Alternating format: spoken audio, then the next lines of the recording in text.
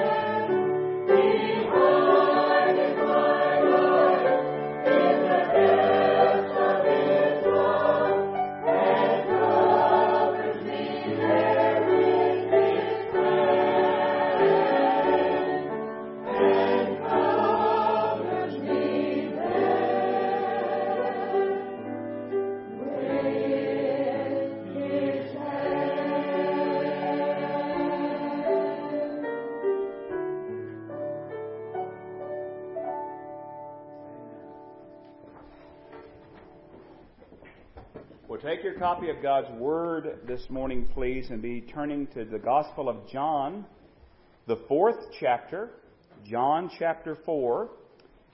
It's been called the missing crown jewel in evangelical Christianity. It's been called the most important and highest activity that a company of God's people could engage in. It's been called the key to experiencing God in our lives. And how about this? It's been called the most momentous, the most urgent, and the most glorious action that can take place in the human life. Now, I don't know about you, but those are some pretty tall words. What other word am I talking about? I'm talking about worship. Worship. But how many of us would describe our worship in the words that I just used? The most momentous, most urgent, and most glorious action in our lives. I'm afraid a lot of us might use words other than those to describe our worship. Maybe the exact opposite. We might say it's the most boring, most tedious, most underwhelming action in our lives. And beloved, these things ought not to be. Worship, true worship, is anything but boring. But the problem, you see, lies not with God. The problem lies with us. We don't worship aright because we don't know God as we ought to know Him. Because if we knew God for who He is and as He is, it would revolutionize our worship. There's an old story about a man who dreamed that an angel escorted him to church one Sunday. And he was there at church and he saw the keyboard musician playing vigorously, and the praise team was up. They were singing, and the musicians, they were playing their instruments with gusto. But the man was there in the church and all that's going on, but he heard no sound. The congregation was singing, but the sound was utterly muted. When the minister rose to speak, his lips moved, but there was no volume. Now you can imagine if that were you and you're looking at this, and in utter amazement, the man turned to the angel for an explanation. And the angel said, well, this is the way it sounds to us in heaven. This is the way it sounds to us in heaven. You hear nothing because there's nothing to hear.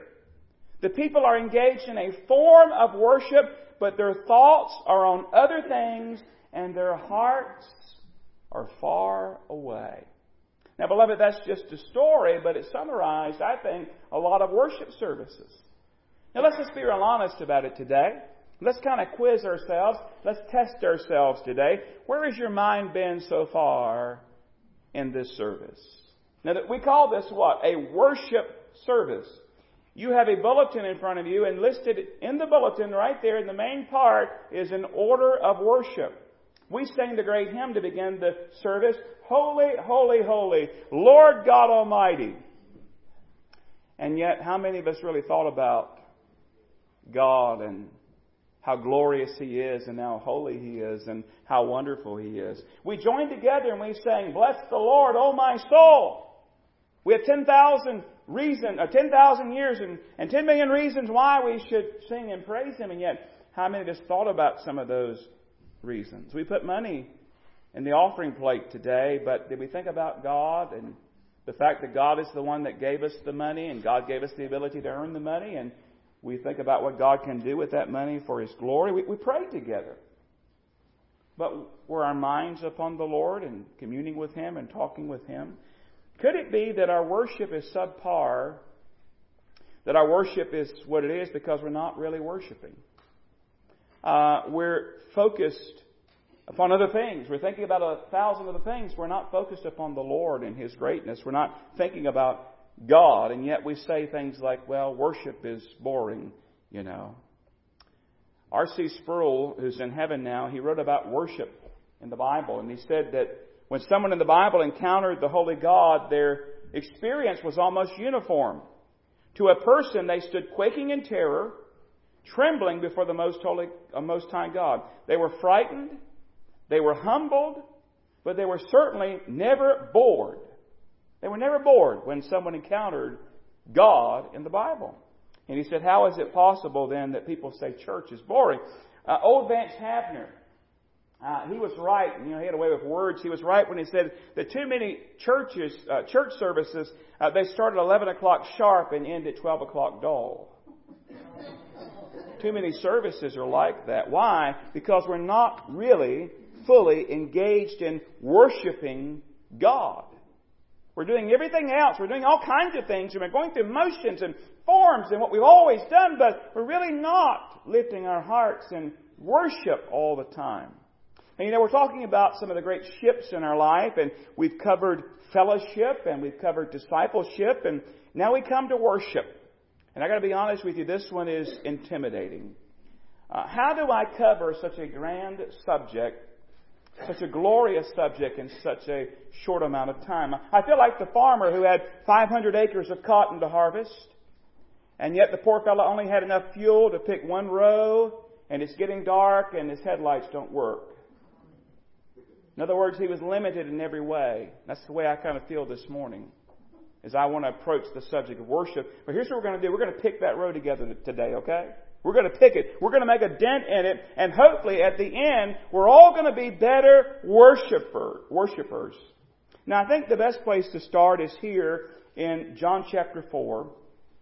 And to look at what Jesus said about worship. Now, John chapter 4, you remember, it has the story about Jesus and the Samaritan woman.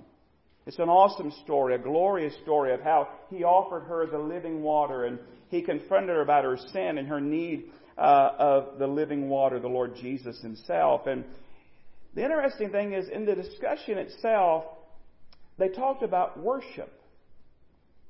And Jesus had some things to say about worship.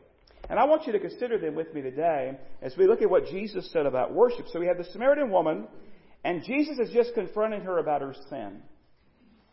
If you look at John chapter 4, and He goes and tells her in verse 16, go call your husband and come here. And verse 17, the woman answered and said, I have no husband. Jesus said to her, you have well said, I have no husband, for you have had 5 husbands. And the one whom you now have is not your husband, in that you spoke truly. And then she opens up the subject of worship. And we'll pick up the reading there at verse 19. The woman said to Him, Sir, I perceive that you are a prophet. She realized he couldn't have known all that about her if it wasn't something different about this fella. And then verse 20, here's what she says. Our fathers worshipped on this mountain, and you Jews say that in Jerusalem is the place where one ought to worship. Jesus said to her, Woman, believe me, the hour is coming when you will neither on this mountain nor in Jerusalem worship the Father.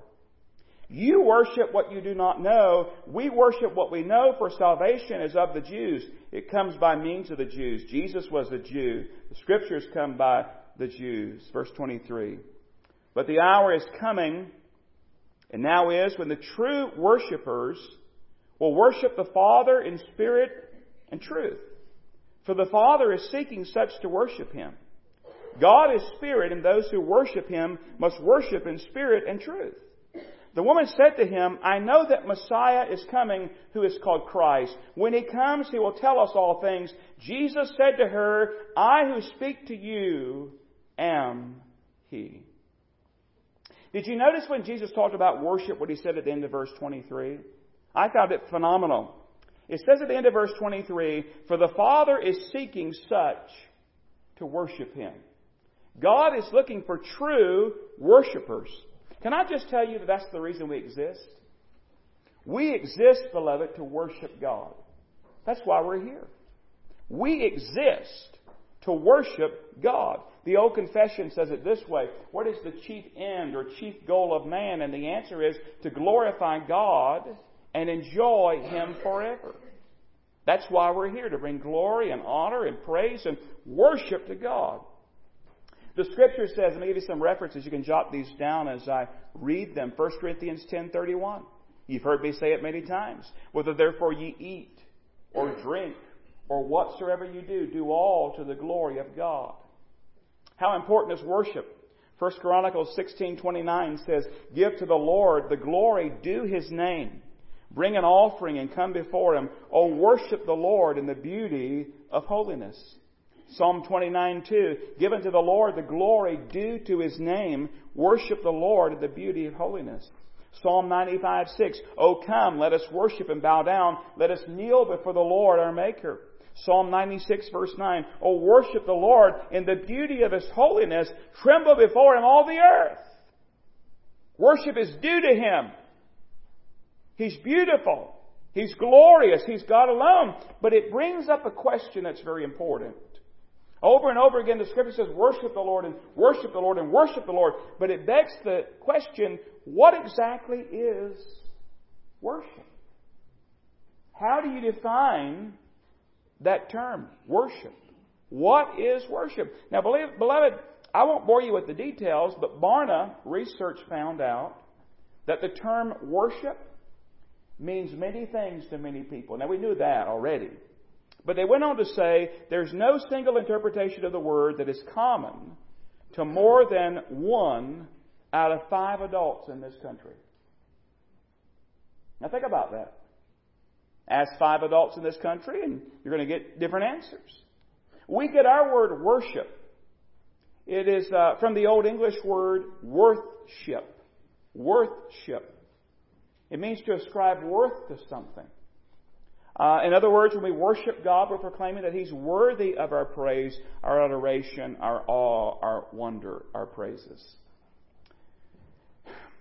Defining worship, I guess the best thing to do would be to go and look at the words in the Bible for the word worship, the biblical words that make up our English word worship. And instead of doing all that together, let me just allow Warren Wiersbe to summarize what you'll find. He says, when we consider all the words used for worship in both the Old and New Testaments, and we put their meanings together, so you take all the different Hebrew words and Greek words, you take them and consider them all, put them together, we find that worship involves at least 2 things. It involves attitudes and actions. Attitudes, awe, reverence, respect.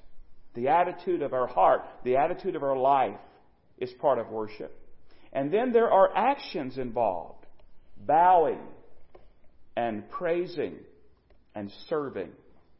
He says it's both a subjective experience and an objective activity. And it involves the mind and the emotions and the will. And he gave this definition based upon the biblical words. I'll share it with you. Worship is the believer's response of all that they are, mind, emotions, will, and body, to what God is and says and does. If I could simplify it, as I like to simplify it, so I can get a hold of it, it's all that we are, responding to all that He is. That's worship. All that we are. It involves mind and emotions and will, actions, our bodies, responding to all that God is. All that He is, all that He says, all that He does. Now, I need to point out something very important, especially in today's world. And that is this: worship is more than music. Worship is more than music. We often talk about services like this. We talk about, oh, the worship was really good today. And what we mean is we like the music. That's what we mean. Or we're going to have the worship leader, and that worship leader is going to come and lead us in worship. That means they're going to lead us in singing. Let me just say, music is worship. Or at least it should be. Sometimes it could be a show. It can be a human display. But music is part of worship, but so is everything else. So today we've had a worship service, and music is worship, yes, but giving is worship, praying is worship, and preaching is worship. It's all worship. And worship is to be a way of life. It's not just, okay, we're going to go on Sunday morning and worship the Lord. Yes, we are. Praise the Lord you did today. That's corporate worship. We're gathering together. But worship is a way of life. There's to be personal worship. There's to be family worship. Let me give you another simple definition I ran across. Worship is honor and adoration directed toward God. That's pretty easy to get a hold of it. Then worship is honor and adoration directed toward God. So I don't have to be in church to worship. I've worshiped many a morning walking down the road here. Directing honor and adoration to God. So we understand, beloved, what worship is. But let's look a little bit more at what Jesus said about it. So, if it's all that we are responding to all that God is, if it's honor and adoration directed toward God, if it involves all that we are to all that He is, we've got to look a little more particular here. Because God says, I want true worshipers.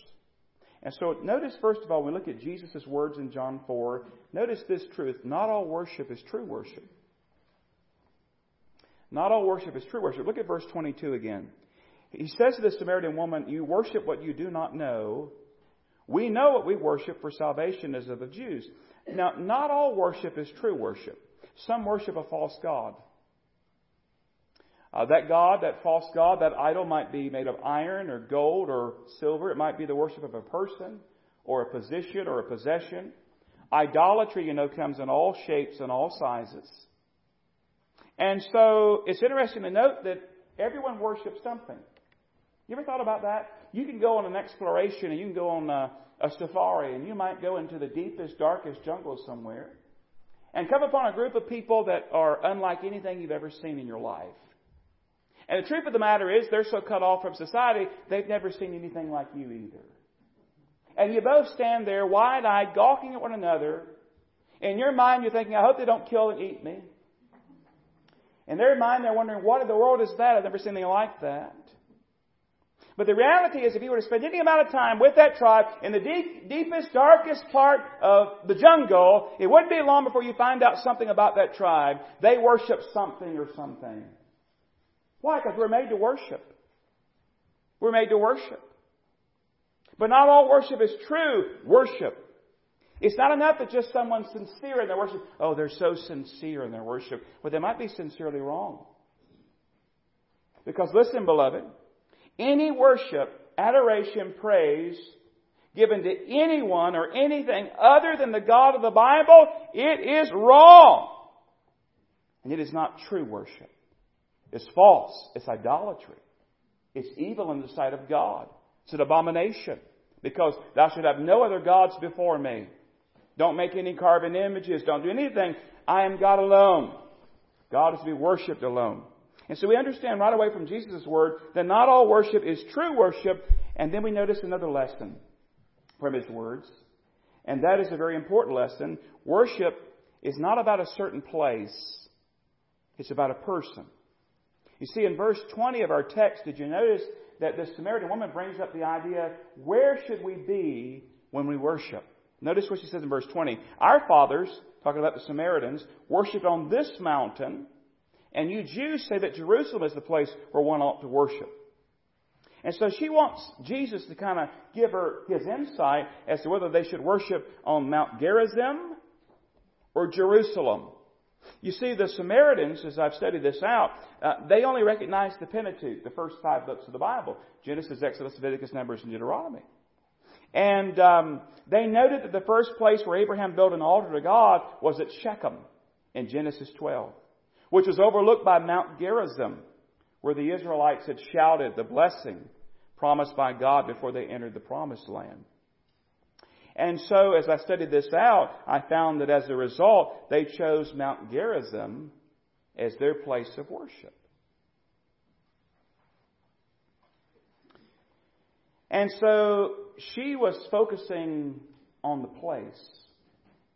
Is it Mount Gerizim? Or is it Jerusalem? But her focus was wrong. It was not about a certain place as much as it was about a person. Jesus gives her a very interesting answer in verse 21. Jesus said to her, Woman, believe me, the hour is coming when you will neither on this mountain, Mount Gerizim, nor in Jerusalem worship the Father.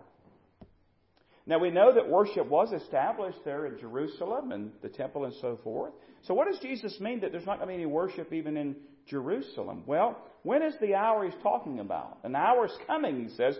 Well, beloved, it was the hour of the death, burial, and resurrection of Jesus Christ.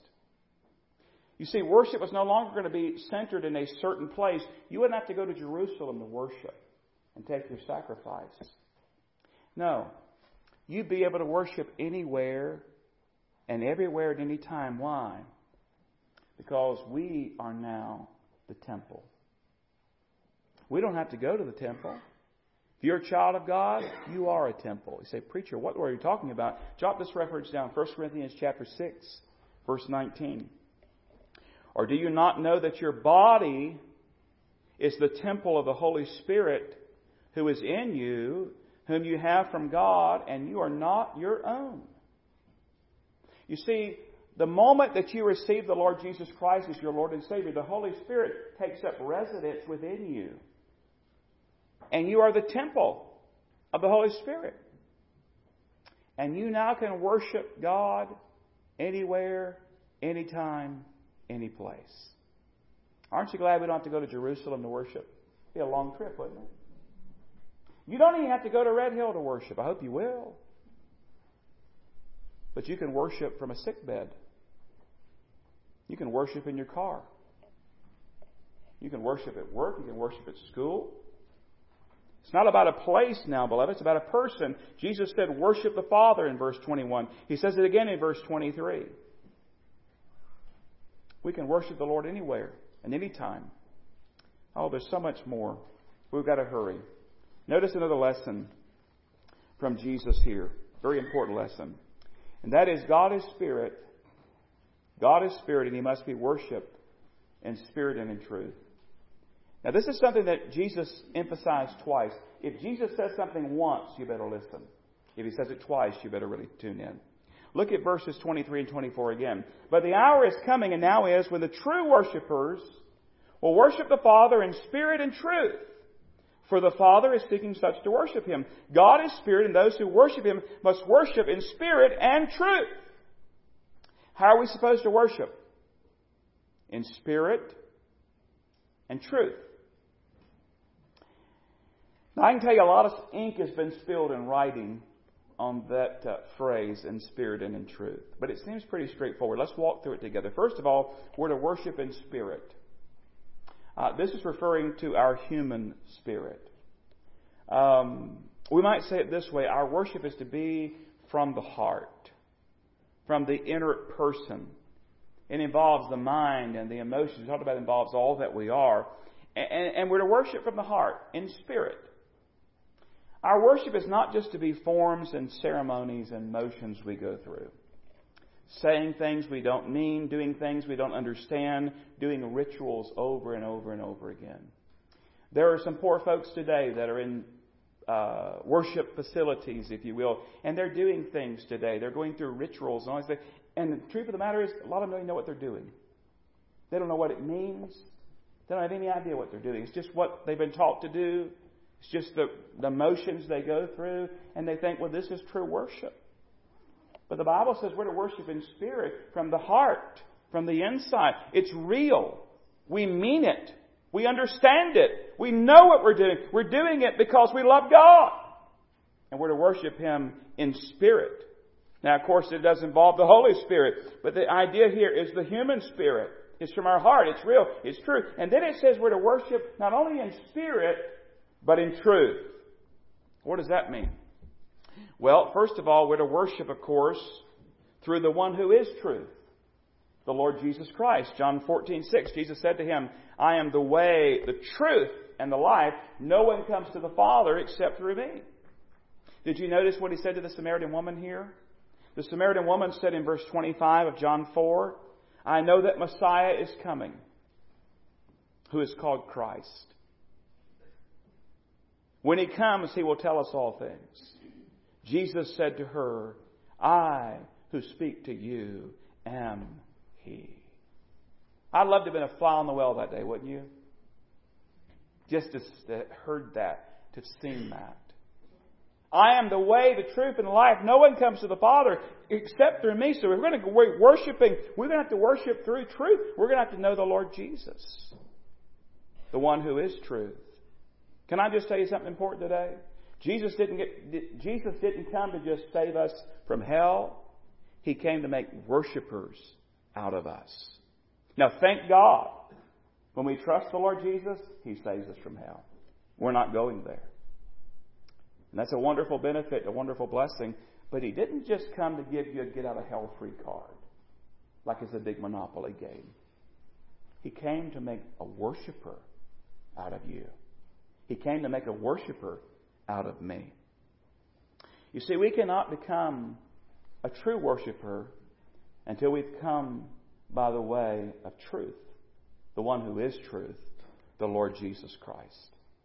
The Bible says all have sinned, all have fallen short of the glory of God.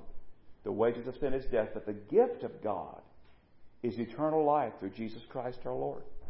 And the Bible says that if we'll turn from our sin and place our faith in Christ alone, He'll save us, forgive us.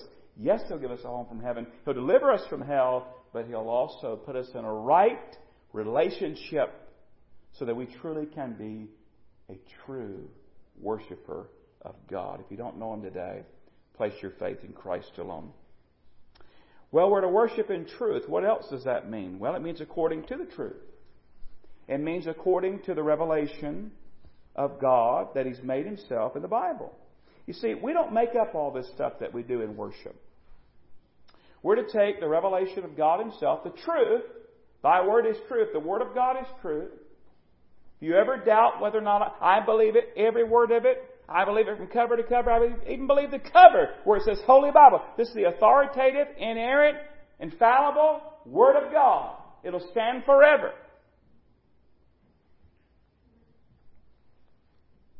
And we're to find out as we study the Word who God is and what God's like and what He wants us to do. And we've been told over and over again what worship and bow down. We don't make up stuff and just say, what should we do? No, we discover in God's Word things about the Lord, who He is, and how we should respond by looking at this book and then doing it. You see, right here we learn that He is Spirit. Isn't that what He said to the Spirit? God is Spirit. Well, that means that He's not like us then. He's not a man like us. He does not have a body like we have. God is everywhere present, so I can worship Him anywhere and everywhere. Now God, the Son, God the Lord Jesus, He took upon Himself a body. We know that. I hope you're seeing what I'm saying here is that our worship should be informed by the truth. Theology matters. Doctrine matters. Why do people go so crazy in worship and do such foolish things at times? It's because they're not going by truth.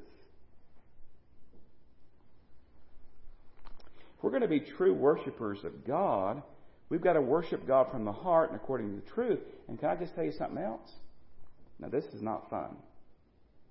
Part of worshiping God in truth is obeying the truth. So when God tells us what to do and we obey, that's a form of worship. It's acknowledging Him. Beloved, can I just tell you today that God is worthy of our praise and our adoration and our honor and our worship. And that is true at all times, no matter what's going on in our life. I love the way the Lord orchestrates things. I didn't study Sunday school. I was with the teens this morning. I didn't study Sunday school till after this message was long done. And I was getting ready last night for teen class. And I opened up and started reading about Job. And I hope that you caught this when you studied it this morning. But after Job loses all those things, his possessions, his livestock, and his kids, it says he tore his robe. If I remember correctly, it says he shaved his head. Did you notice what else it said? It said he worshipped.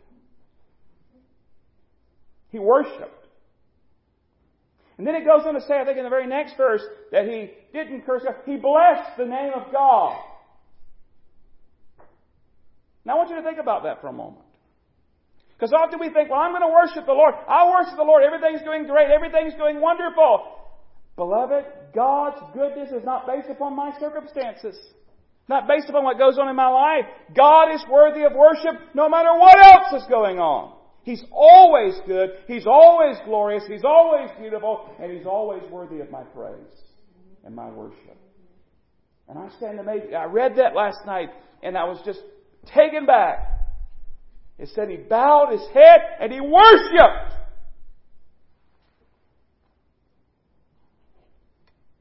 He worshiped. So, yes, emotion's part of it, but it's not all of it. I'm supposed to worship whether I feel like it or not. And the glorious thing I found is when I start worshiping, even when I don't feel like it, my feelings change pretty quickly. I want to close with a powerful example of worship. Job is a powerful example, but let me bring forward someone even in more recent days, but yet still antiquated to us. The year was 1636. I don't think anybody here was around back in those days. You might be glad that you weren't, because in 1636 the Black Death or bubonic plague was sweeping Europe once again. Boy, that title, those names alone, is just enough to make the chills run up your back, isn't it? Black Death or bubonic plague. Pastor Martin Rinker, beloved, that year buried 5,000 parishioners. It averaged out 15 a day. I try to think about that as a pastor. I've done a lot of funerals in my years in the ministry. I'm trying to figure out and fathom burying 15 people a day, or 5,000 parishioners.